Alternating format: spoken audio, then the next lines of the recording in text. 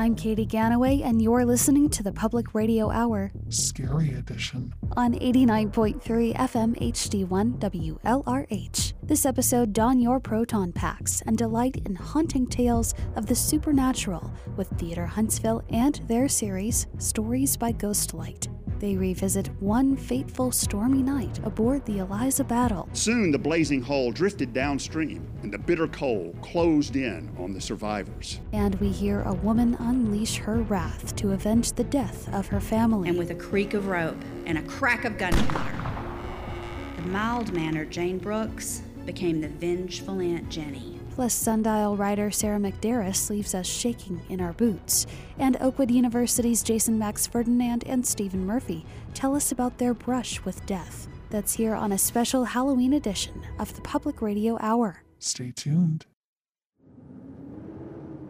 Don't look under the bed. It's the Halloween edition of the Public Radio Hour. Tonight, my job is to bring you the macabre. I'm Katie Ganaway. Tonight's episode, Oakwood University Aeolians conductors and producers of a new self-titled CD, Jason Max Ferdinand and Stephen Murphy, join Morning Blend host Dory Nutt to talk about narrowly avoiding an untimely death, as well as their new music, So Good It'll Lift Your Spirits. Sundial Writers Corner contributor Sarah McDarris regales us with a traditional Scottish tale of how a weeping widow found her lost love. And buckle up, because Theater Huntsville will scare the pants off of you when you hear about the revenge of Aunt Jenny. But first, local legend, master of storytelling, and Jeffrey the Ghost's best ghoul friend, Catherine Tucker Wyndham, always leaves you wanting more, so sit a spell for a KTW fable performed by Theater Huntsville's Darren Wyndham. This is The Phantom Steamboat of the Tombigbee.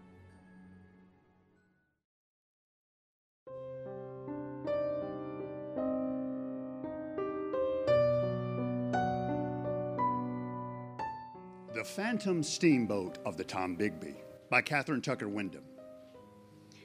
When the late winter rains send the Tombigbee River out of its banks at Nonafalia, Tuskahoma, Nahaola, and Yellow Bluff, there sometimes rises out of the muddy water a ghost ship, the charred hull of a side-wheel steamer.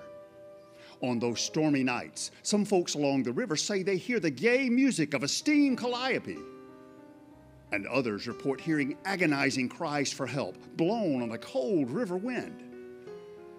It's the Eliza Battle, whisper the folks who see the phantom boat and who hear the eerie sounds. It's the Eliza Battle, trying to finish her trip down to Mobile. Something terrible is going to happen. For always, the appearance of the phantom ship has heralded tragedy. Superstitious rivermen who see the ghostly hull rise from the water leave the river for safer jobs ashore. They know that the Eliza Battle is warning them that the treacherous Tombigbee will claim their lives, just as it claimed the lives of passengers and crew on the Eliza Battle. The Eliza Battle was one of the grandest steamers on the Tombigbee. Built in New Albany, Indiana in 1852, she was a palatial boat, and her trips up and down the Tombigbee created excitement wherever she stopped. And no trip was so fine or so grand as her last, the one that began in late February, 1858. The Eliza Battle's trip down to Mobile had been advertised for weeks with circulars, handbills, and newspaper ads. In addition to the customary luxuries, the passengers were promised 2 bands to provide continuous music in the ballroom, glowing lanterns to decorate the entire ship at night, colorful flags and bunting draped and festooned on every deck, a calliope to play the latest tunes, and welcoming celebrations at landings all along the way. So an eager and carefree crowd of passengers was attracted aboard the Eliza Battle, bound for Mobile and the gaiety of that port city. At Columbus, they began to assemble. Ladies wearing full skirts, so fashionable then, and carrying tiny parasols, chatted excitedly as they boarded the boat. Behind them came their personal maids, and behind the maids came burly porters carrying trunks and valises and hat boxes. On the wharf, the men, plantation owners all, supervised the loading of their bales of cotton. Taking the cotton down to Mobile to sell provided their excuse for the trip.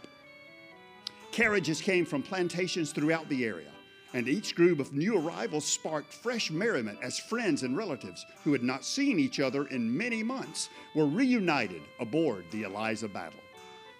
When the last bale of cotton had been loaded and the last valise had been put into the staterooms, some observers feared the cargo was just a little too heavy. The band struck up a lively tune. The deep-voiced whistles sounded, and the crowd cheered as the Eliza Battle pulled away from the wharf and headed downstream. The scene was repeated on a smaller scale at landing after landing as, up in the pilot house, Daniel Epps guided the Eliza Battle down the river toward Mobile. Crowds of people bundled in wraps as protection against the increasing cold waited along the banks of the river to cheer and wave as the Eliza Battle passed, and their salutes were acknowledged by shrill trills from the calliope. After nightfall, some spectators set off rockets and other fireworks as the Eliza Battle went steaming past. Epps, a veteran pilot, was uneasy. The high water had covered many of his navigation points, and the heavily loaded vessel was difficult to handle in the swift current. The strong and bitterly cold wind blowing rain in from the northwest added to his apprehension. Then, about nightfall, the rain turned to sleet mixed with snow as the temperature continued to drop rapidly. Captain S.G. Stone, master of the Eliza Battle, joined Epps in the pilot house, and together they peered through the storm for familiar lights and landmarks. The sandbars and the shoals were covered by the swirling waters, and even the tall trees along the banks of the river were half submerged. The river seemed to stretch endlessly in all directions. Epps relied on his knowledge and experience to keep the Eliza Battle in the main channel. He checked Mrs. Kemp's Landing on his chart as the boat moved past that point, and he breathed a prayer of gratitude for safe passage that far. But he became increasingly anxious. The uneasiness of the pilot and the concern of the captain were not shared by the passengers. The brilliant lights in the ballroom pushed back all awareness of the menacing darkness outside, and the music of the bands drowned out the noise of the slashing storm. Long after midnight, the dancing continued as the partners whirled and glided on the polished floor. Then, above the music and the laughter, came the cries of, "Fire! Fire!" The music, the laughter, and the dancing stopped. Men and women rushed for the exits. Even before they reached the deck, flames were leaping from blazing cotton bales and racing through the engine room, the cabins, and the gangways. Captain Stone ordered the pilot to run the boat into the riverbank, but the tiller rope had been burned, and Epps could not carry out the order. The Eliza Battle, ablaze from bow to stern, drifted crazily with the current. Passengers jumped into the icy water as they tried to escape the advancing flames. Some of them threw bales of cotton off the deck and attempted to use them for life rafts. Those who could swim fought the current to find temporary safety in the tops of the nearly submerged trees, where they clung to the limbs and prayed to be rescued before they froze. For a little while, the flames from the burning boat lighted the scene, but soon the blazing hull drifted downstream, and the darkness and the bitter cold closed in on the survivors. From the darkness came pitiful cries for help and prayers for deliverance. There were other sounds, too, the heavy splashes of frozen bodies dropping into the river from the trees. But the tragedy produced its heroes. Among them was Frank Stone, second clerk of the boat, who swam ashore carrying to safety a child of Mr. and Mrs. Bat Cromwell of Mobile. He then placed a Miss Turner on a bale of cotton and guided her to the riverbank. His efforts to save her sister and her mother failed. The sister froze to death in his arms, and the mother died of cold while clinging to a tree. The glare from the burning boat and the screams of the victims aroused the inhabitants of Nehaola, a landing some 30 miles below Demopolis, and they hurried to the river to give what help they could. In the group was James Eskridge, who commandeered a skiff, the only one available, and paddled through the freezing storm to rescue survivors from treetops, from floating cotton bales, and from the edge of the water. For hour after endless hour, he maneuvered the small boat through the dark water, looking for survivors. Some witnesses credited him with bringing as many as 100 persons to safety. Meanwhile, as news of the tragedy spread, planters from nearby plantations arrived with their skilled workmen who hastily built rafts and joined in the rescue operation. Later, these carpenters made rough coffins for the dead. People on the bank lighted huge bonfires to provide illumination for the rescuers and warmth for the nearly frozen survivors. As they were saved from the river, the passengers were taken to the large home of Mrs. Rebecca Coleman Pettigrew, where the house itself and all the outbuildings were converted into makeshift hospitals for the care of the injured and the ill. At one time, 75 persons were being cared for by Mrs. Pettigrew, her family, and her servants. All of her teams and wagons were assigned to hauling wood for the roaring fires, which kept the cold from claiming additional victims. Huge cauldrons of soup bubbled day and night to provide food for the survivors. For almost a week, Mrs. Pettigrew gave her full time to the care of her guests, doing everything possible for their comfort until their families could come for them. When the weather finally cleared and the river began to recede, the mournful task of recovering the bodies of the dead was completed. Nobody knows exactly how many lives were lost in the disaster. Some say 29, some say more than 50, but they all agree that the burning of the Eliza Battle was probably the greatest tragedy in Alabama's river history. For years afterward, people who lived close to the river, who loved her and understood her moods, said the ghost of the Eliza Battle still plied the Bigby's waters. On stormy nights, they said, they saw the great steamer rise up out of the troubled water. The boat, they said, was ablaze from bow to stern, so brightly lighted that the name Eliza Battle could be read plainly on even the darkest nights. And always there was music, dancing tunes, providing a background for the shrieks of terror and cries for help that came from the phantom vessel. Tales about the ghost vessel became a part of traditional Tombigbee River lore. Most often, these apparitions were seen by crewmen of tugs and barges, and when these rivermen reached Mobile, they usually began looking for jobs ashore, safer employment away from the threatening river. Sometimes, speaking cautiously, they would describe the ghost ship to friends along the waterfront, and their listeners, rivermen like themselves, would nod with understanding. For they had seen the Eliza Battle too.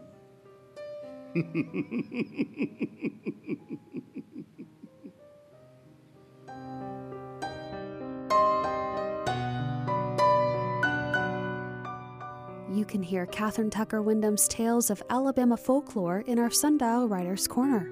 Catch a new episode every Monday morning at 9. This is the Public Radio Hour on 89.3 Huntsville, produced in the studios of WLRH. I'm Katie Ganaway. As part of our ongoing Fall Fund Drive, you can also pick up your own copy of Catherine Tucker Wyndham's Jeffrey's Favorite 13 Ghost Stories for a pledge of just $72, or become a sustaining member at $6 a month or more. Just go to WLRH.org and click the blue donate button to get started. And remember to leave a light on for Jeffrey before you nod off to dreamland.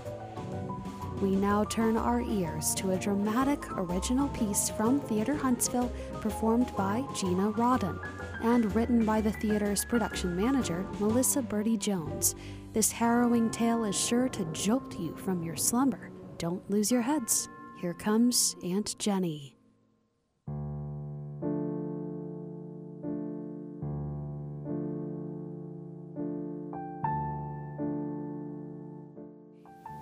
Aunt Jenny by Melissa Birdie Jones. When you see a name etched in granite, beneath the accompanying dates and images of praying hands or flying doves, sometimes you'll see affectionate and reminiscent epithets. Mama, Bubba, devoted father, beloved wife. The subscript on the tombstone of Jane Brooks Johnson in Poplar Springs Cemetery has no such addendums.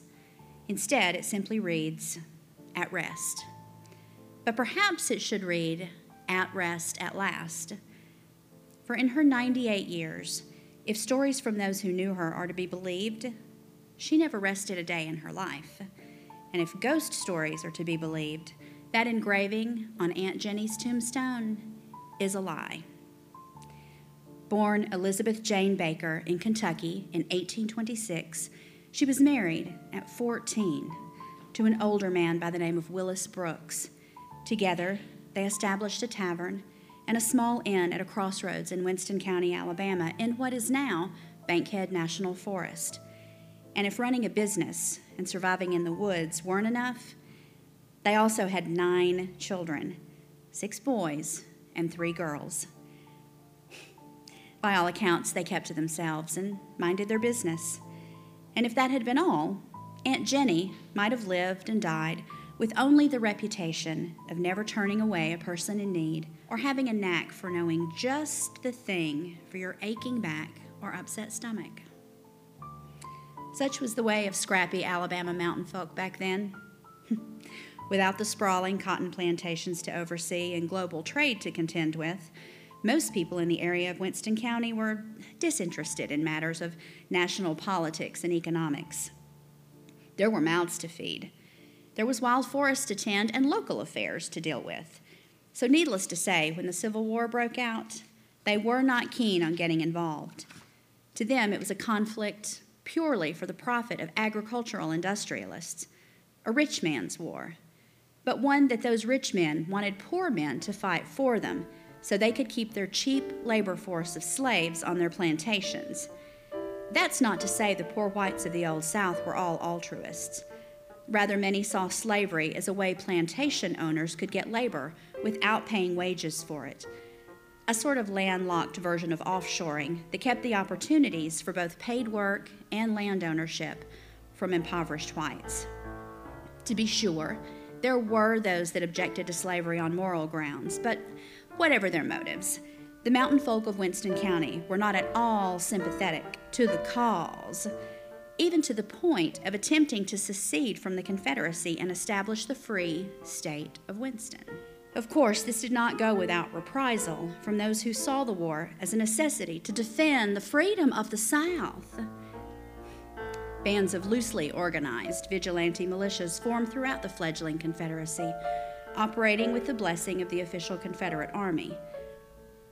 These home guards, as they were called, were to be the final line of defense against invading Union forces. But their duties until such an invasion were many and not entirely uniform or well regulated.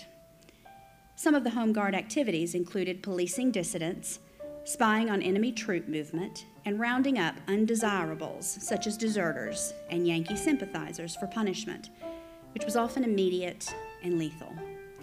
Like others in the free state of Winston, the Brooks family was not interested in helping fight for the South's independence, and their recalcitrance brought a band of 8 men from the Home Guard to their doorstep. Accounts vary on what offense the militiamen sought to rectify. Some say Willis was helping house and triage Union soldiers and Confederate deserters, an endeavor Jenny was no doubt helping with, given her skill as a healer. Others say the Brooks family was dodging the taxes collected to fund the war, and some stories have it that the Home Guard had come to punish the men of the Brooks family for not fighting for the Confederacy, or perhaps to none too gently collect them for said duty. Whatever their reason, the visit from the Home Guard ended with Willis Brooks swinging limply from a tree and the eldest son, John, shot dead in the yard for trying to stop his father's lynching. And with a creak of rope and a crack of gunpowder, the mild-mannered Jane Brooks became the vengeful Aunt Jenny, for she did not mourn in the fashion of most. Her grief took the form of violent retribution. The story goes that she took her remaining 8 children, boys and girls alike, out into the yard where their slain father and brother lay in the grass. There, in the broad light of the sun, with her youngest on her hip, Jenny had her children wash their hands in the blood of their fallen kin and vow that they would not lay their mother's bones to rest until those 8 men from the home guard were dead by their hands. Aunt Jenny saw to it that her children were well equipped for the task she'd bound them to carry out.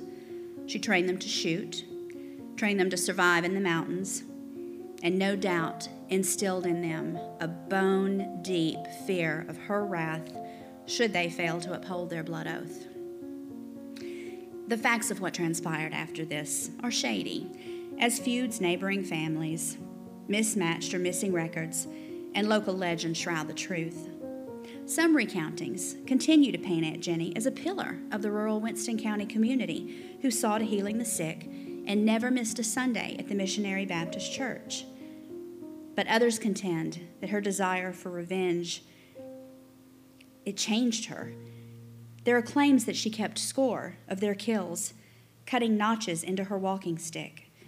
Some say she had her children bring her the heads of the home guard as proof of their success. And in one such tale, she boils a skull down to the bone for use as an ashtray. In another, she uses the skull to wash her hands on her deathbed, breathing her last before the water could dry from her withered skin. And most chillingly of all, her children ultimately failed in their quest. The last member of the home guard group that murdered Willis Brooks wisely fled the area, never to be seen again. And Aunt Jenny nearly kept up her side of the bargain, outliving all but one of her 9 children and dying at the age of 98, oath still unfulfilled. Certainly enough to make anyone restless. Though the tale of the vengeance of Aunt Jenny is well known, so are stories of her self-sufficiency, generosity, and good character, blood oaths notwithstanding.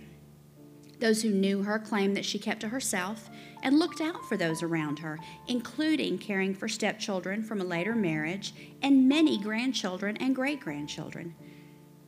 A story goes that she was once asked about how she had enough money to live so comfortably out in the woods alone, and she replied, "I pay myself $20 a week to mind my own business." Perhaps if the home guard had minded their business and kept out of the woods in Winston County, the story of Aunt Jenny and the Brooks clan would have been a kinder one. But it was not to be. So if you don't tarry when you're passing by the ruins of the Brooks house in Bankhead National Forest, you won't draw her ire either.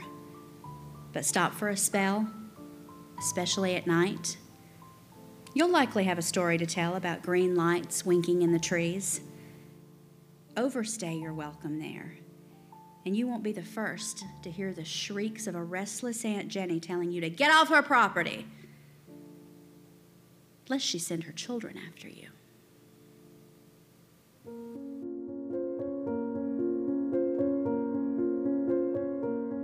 I don't know about you, but I never want to walk in the woods alone again. That was Aunt Jenny, an installment of Theater Huntsville's series, Stories by Ghostlight. Feel the chill down your spine intensify when you watch the video version of this performance and more in this virtual production series on the Theater Huntsville YouTube channel.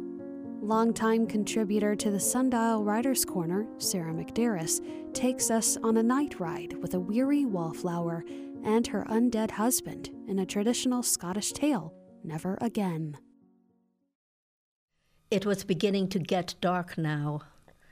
She could hear the harpers talking as they tuned up their harps. In the distance, the pipers had their drones sounding. An occasional melody slipped out. She decided to settle in the bushes now instead of waiting until the dancing started. She sat out of sight, thinking about how different last Midsummer's Eve had been. She and Frances had led the dance. The tears started sliding down her face again. It was strange how the tears came. When in front of other people, they stopped of their own accord, at least for a little while. But when she was alone, they appeared unbidden and unstoppable. She saw Jamie and Vivian come down toward the crossroad. Soon the whole village would be dancing right there in the middle of the road. As the short night passed, dancing, singing, flirting, and merriment would reign. Jamie and Vivian had passed without realizing she was there. That was good. A woman with a broken heart need not be at the dance, could not for pain be at the dance. She drew her light woolen shawl closer, noting how the green and blue colors of the tartan blurred as the light failed. Now everyone had come, and the musicians were playing a reel. A dog sniffed her out, but no one paid attention. They were too busy having a good time, dancing and singing, laughing, enjoying the festivities. Last Midsummer's Eve. They made their vows to one another that night. Francis had found another fisherman to take his place on the boat so he could be with her for the dance. It had been a night of enchantment. Too short, of course. That was part of the dream, the charm, the wonder. They had filled that short length of darkness with love and desire and promise. Now the Harpers began another tune. Ah, she and Francis had danced to that one. The tears flowed again. He had gone back to the fishing after that night. Word came that a storm had taken the boat and all the men. It happened way up north near Kyle. Local people had pulled up the bodies that had washed ashore. They sent word that a decent burial had been given to each man. Never to see him again. Never to even know where he was buried. Never to feel the promise of that night. Would she never stop crying? The dancers and players had stopped for a rest. She felt the vibration before she heard the sound. A horse was coming. As soon as she saw him, she knew it was Francis. Riding a black horse, he wore a broad-brimmed black hat and had a black cloak slung around him. The way he sat his horse proved who he was. He rode directly to her, dismounting. She could see his brightly burning eyes as he reached for her hand. The Harper started again, and he led her into the dance. Though it was a long time before dawn, he pulled her to his horse. Their dancing had been filled with sheer poetry. No word had been spoken between them. Indeed, no word was needed between them. Yet he swung her up on his horse, mounted, and dashed up the road, leaving as he had come. But now she was with him, willingly ride away up north. She was having a hard time holding on to Francis. He was wet, and her hands kept slipping from around him. Weariness filled her, but there were no tears. Her crying was over. It was getting colder. Francis seemed cold. She drew her shawl closer, hoping to get warm. She noticed a smell. It was faint, but she knew it was from a dead animal. Well, they would pass it soon enough. But the smell grew stronger. The stars faded one by one. As the light brightened in the east, as the birds began their morning chorus, Francis began to laugh, a deep, dark sound that sent a thrill of fear through her. He rode at a faster, more careless pace, and out of his laughter he began to talk. Flinging his head around, he cried, "Yes, now I will stop all that crying, all that wailing that kept me uneasy in the grave." She turned her head so she could see him. Instead of a man, she was embracing a skeleton. Where she had seen dark, piercing eyes at the dance were now dark, empty holes. She then knew what she had been smelling. She knew why she was wet. And in an instant she knew the cause of this night ride, her unrelenting grief. She cried out, "Breed, Mother Goddess, guide me!" In a moment of grace, she remembered her grandmother's words. "If one returns from the dead for you, you have only one opportunity to escape. The ghost cannot function after the first crow of the cock." With her life coming to an end, she understood clearly that moment to stay alive was upon her. Francis spurred the horse off the road behind a small kirk. He slid off behind an open grave. Grabbing both wrists, he began pulling her in as he jumped into the grave. Terrified, she struggled, and overwhelming fright gave her the strength to jerk free, except for the hold on one wrist. Francis was laughing. "Now I'll have you with me, and maybe I can finally rest in peace." Still, she couldn't break free. He now had her shawl as well as her wrist, and she was slowly being pulled toward him into the grave. The first piercing beam of the morning sun cut through the sky, and she heard the cry of the cock. With a fierce pull, she freed herself as Francis fell backwards with a loud "ah!" A milkmaid found her by the side of the road. Taking her home, the family cared for her for a fortnight as she went in and out of consciousness, babbling about Francis and the night ride. It was only when she recovered her senses that she could relate to them her ride to the grave. The family shook their heads in wonder. Was she still out of her head? Going outside, she saw the kirk. She took them to the grave. There, to her surprise and their amazement, a blue and green tartan shawl was partially buried in the mud atop that grave. She turned her back on the grave, and never again did she cry for her lost love.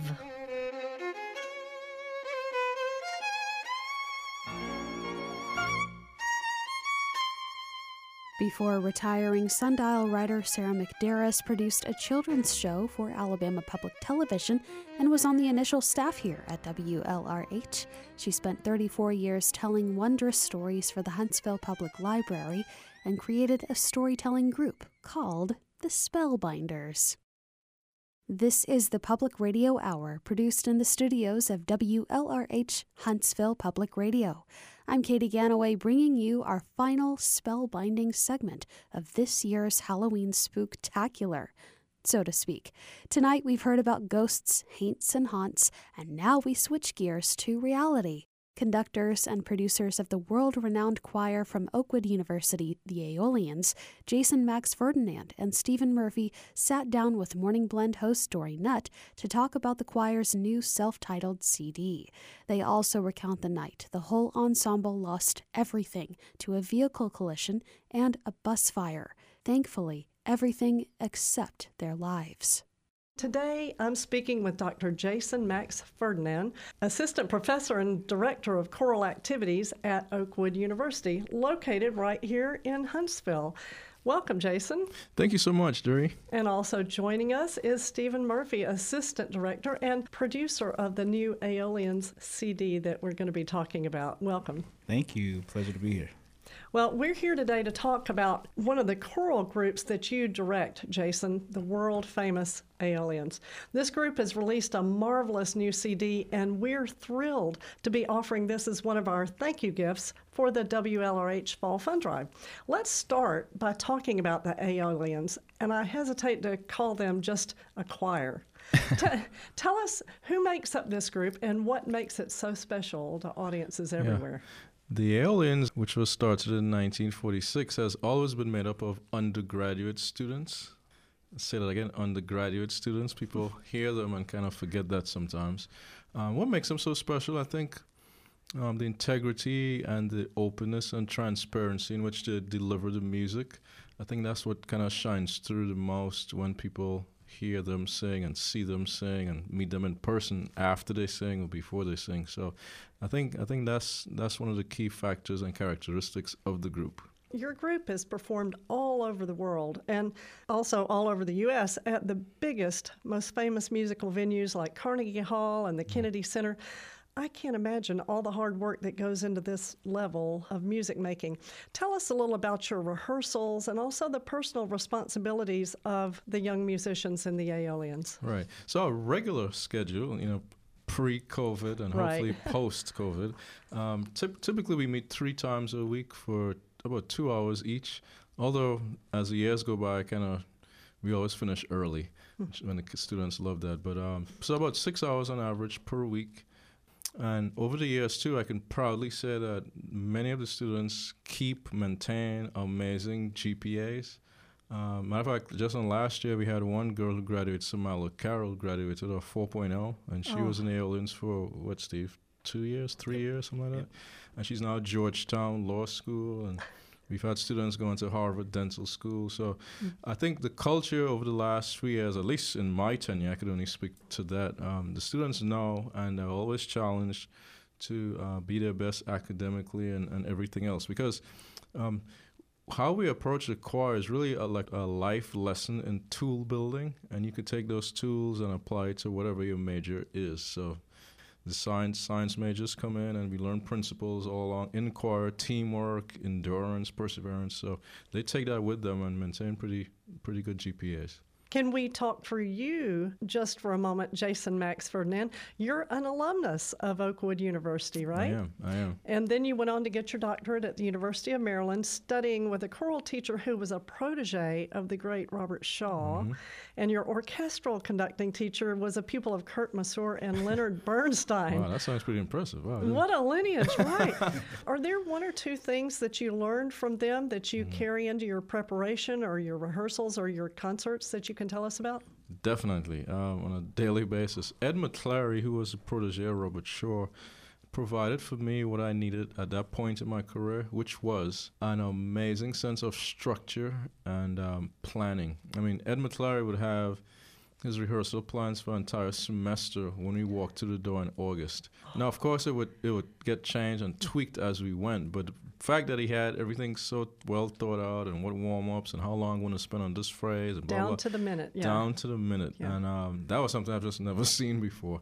And that's just a tip of the iceberg of Ed McClary, but he provided for me a greater sense of discipline and nuts and bolts of everything I do. Because for me, I think one of my strengths is a lot about natural feel and instinct.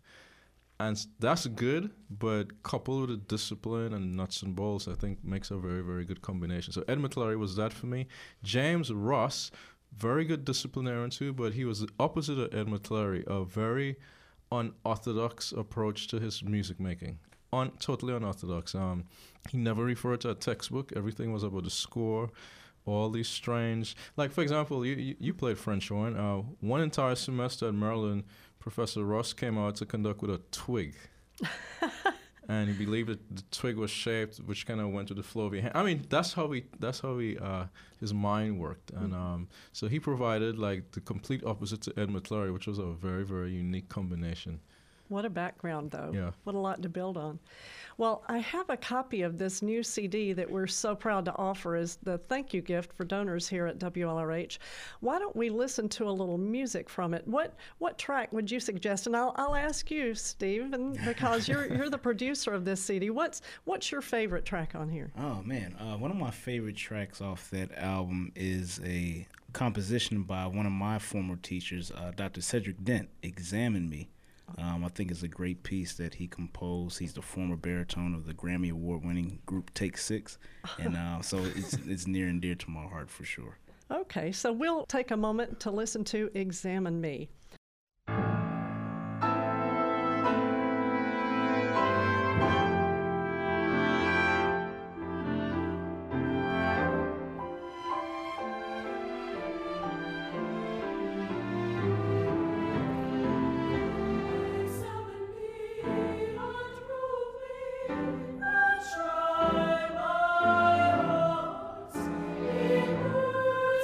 Merciful, my Father.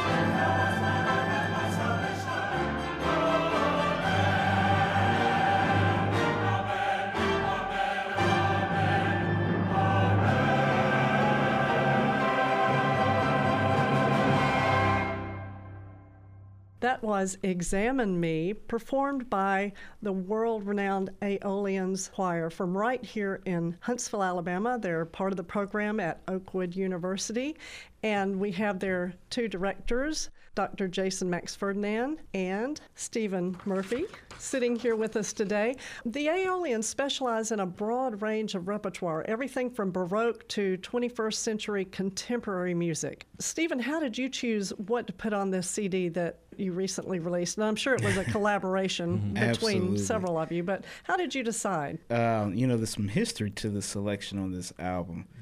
Jason and I, we get together in over lunch or in his office, wherever the location is, and we kind of brainstorm through repertoire and try to set the mood for the occasion. So this particular song list actually dates back to what do you say, Jason? Maybe last summer almost, or we began that maybe, or early fall, something like that. Preparing for NCCO. Yeah. So there was a convention in Maryland titled NCCO. Can you remind me? National Collegiate Choral Organization. Right. So a lot of that song list stemmed from that particular concert. Mm-hmm. So, we would brainstorm, and as Jason calls it, the war room. And we'll go back and forth and then try to figure out, oh, no, this is the song. No, we should pick try out this. the perfect mix for this. And Jason's such a genius at programming. Mm-hmm. I mean, he's an absolute genius at it. So that's where that track list kind of stems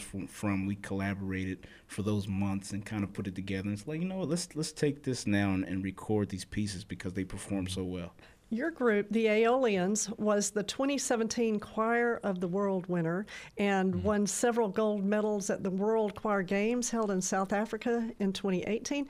What on earth is it like to plan for a trip like this? I mean, logistically, you've got international travel for a large group of college-age students. And further, when you do this, what do you hope to take out into the world when you take these young musicians out? Great questions. Vilroy McBean serves as our manager and deals with with all of the logistics. And Vilroy is a world traveler himself, so he loves putting together trips of this nature. So he takes care of all of that. So Steve and myself, we could kind of focus on the musical, creative side of things. Mm-hmm. The preparation for these things are always very, very long-term processes, right? So we start in August, and if we know we have something coming up the next summer, you can't all pack everything in one go. So we kind of slowly build, and I'm kind of like a basketball coach in a sense where I'm learning now it's so much more than just the music. So the team building aspect of that preparation process is key. So for example, in 2017, we all read a book together that was called Relentless by Tim Grover. Tim Grover was the trainer for Michael Jordan and Kobe Bryant and Dwayne Wade, and really got into their minds the value of hard work and process and being very, very strategic. So imagine a choir was reading this book and talking about this book. So our process was very, very strategic. Very, very exacting. In these competitions, you can't leave any stone unturned. And what we hope to take to the world, really, part of it initially in these competitions was to kind of show the world, one, who we were. I mean, we're in Huntsville, Alabama. The Aeolians belong to Oakwood University, which is part of the Seventh-day Adventist tradition. And sometimes it could be a tad insular, and people on the outside don't know about this great thing that we have. So part of the goal was just to kind of take it out there. And I guess secondly, in no particular order, to kind of show that, hey, we can sing more than just a Negro spiritual. Because people see an all-black choir and they presume you're going to sing some gospel or Negro spiritual, when in fact we probably do, hardly any gospel at all. Right. Rarely. Maybe 1% of our repertoire. That's right. Or 0.5%. Yeah. We sing spirituals, but we like to think of ourselves as being able to sing whatever we put our minds to. So those are the kind of big picture goals. Mm-hmm. And it all goes back to that planning way in advance, right? Yep. Well, if you're just tuning in, I'm Morning Blend host Dory Nutt, speaking with Dr. Jason Max Ferdinand and Stephen Murphy. They're choral directors of the world-renowned Aeolians, one of the choirs in residence at Oakwood University that's just a couple of miles from here, from our studios here at WLRH. And we're here talking about the choir, their travels around the world, and the acclaim that follows them wherever they go. But I want to talk about a special concert that you performed last fall right here in Huntsville. It was actually put together in honor of the Aeolians by choral conductor Billy Orton, and it followed a devastating event that occurred on one of your tours out in California, I believe. Would you like to tell us about that? Well, I'll pass the baton to Steve on this one because he was actually on that coach. The group was basically split in two for that trip as we flew to San Francisco. And Group 1, I was with Group 1, and we got to San Francisco early that evening. The coach dropped us off to a hotel and spun around and went back to the airport to pick up Group 2, which Steve was on that bus. I'll let him take it from there. And so, as Jason said, the bus came, and we were in Group 2. That was about 11 p.m. or so, maybe a little closer to midnight, when that charter bus came and gathered us. We got on the bus, and we were riding. I actually had my head down at the moment looking at my phone, and I could hear our manager, Vilroy McBean, telling the bus driver, watch it. Then he said it again, watch it. Uh-huh. Then I heard him a third time. He said, watch it. And so when I looked up, I said, what's going on here? In the distance, you could see an object. You couldn't tell exactly what it was, but it was under the underpass on the highway. And sure enough, we T-boned an SUV. Oh. And I was the seat. A friend of mine and I were on the seat right behind the driver, and we hit the SUV. And I said, I know that gentleman in that car has to be dead, because I saw him slump over. But then he popped back up. And so our manager, Vilroy, he stood up and asked if everyone was okay. And as he stood up to ask that question, we got hit again from the rear. We got rear-ended. And unfortunately, the gentleman who hit that bus, he didn't survive. But our manager was swift in getting us off the bus, and he got us off just in time, because shortly after that, the bus actually caught fire, and all that was left the next day was just a mere shell of that bus. So we were truly blessed to escape death. We attribute that to God, and we're just thankful to be here now. Well, but in that accident, your choir members lost their music, their luggage, their concert attire, everything. Yeah, it was a huge, I'm sure it was a huge physical and emotional hit, but also financial. So I guess Billy Orton put this concert together. So Billy reached out to me and said, Jason, you know what, I want to put this concert together, and I'm going to call various choirs from the community and instrumentalists, and he put together an amazing program. I believe we had, 300, 400 singers up in the loft and big orchestra, and it was called Beauty from Ashes or something like that. And, we're truly grateful for what Billy Orton and the community did for us, and First Baptist.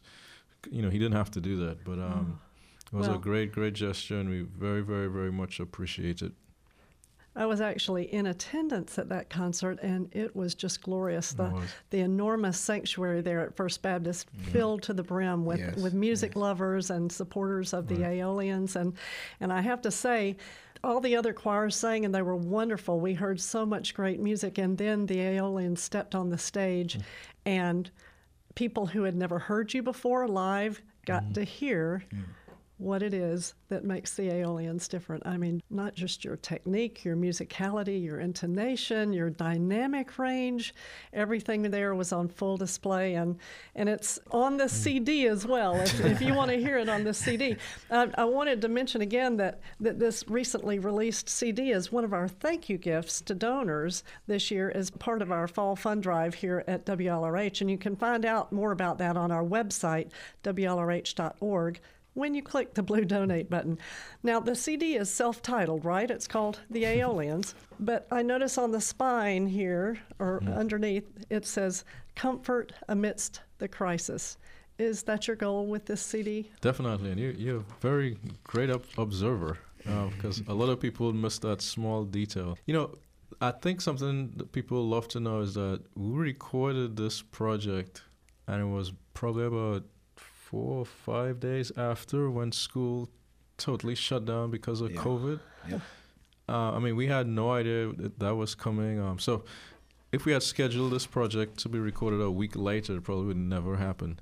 What also is kind of uncanny is that so many of the songs on the project seem to speak to everything we've experienced this summer and even now.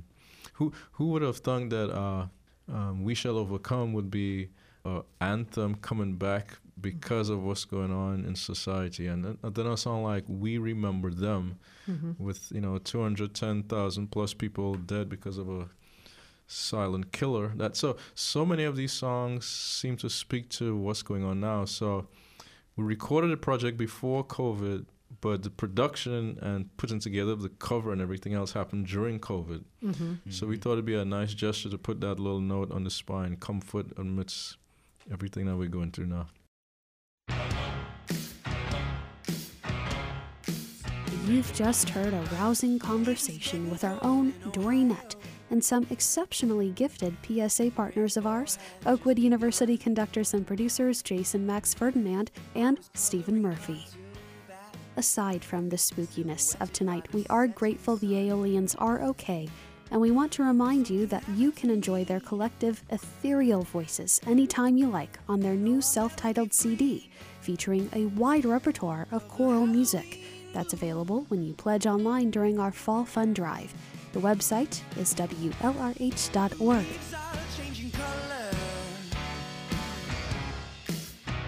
Thanks so much for tuning in to the Public Radio Hour, produced in the studios of WLRH Huntsville Public Radio. I'm your ghost host, Katie Canaway. Please note that we are not liable for any spooks that may have slinked through your radio and into your homes during this program, nor any figures that may appear in the mist on your front lawn this evening. If you dare, you can find this show podcasted on the WLRH Facebook and Twitter pages at WLRH.org and on the WLRH mobile app. Be sure to share it with a friend if you enjoyed, and remember to stay safe, stay healthy, and Pleasant screams. It was tricky, couldn't treat.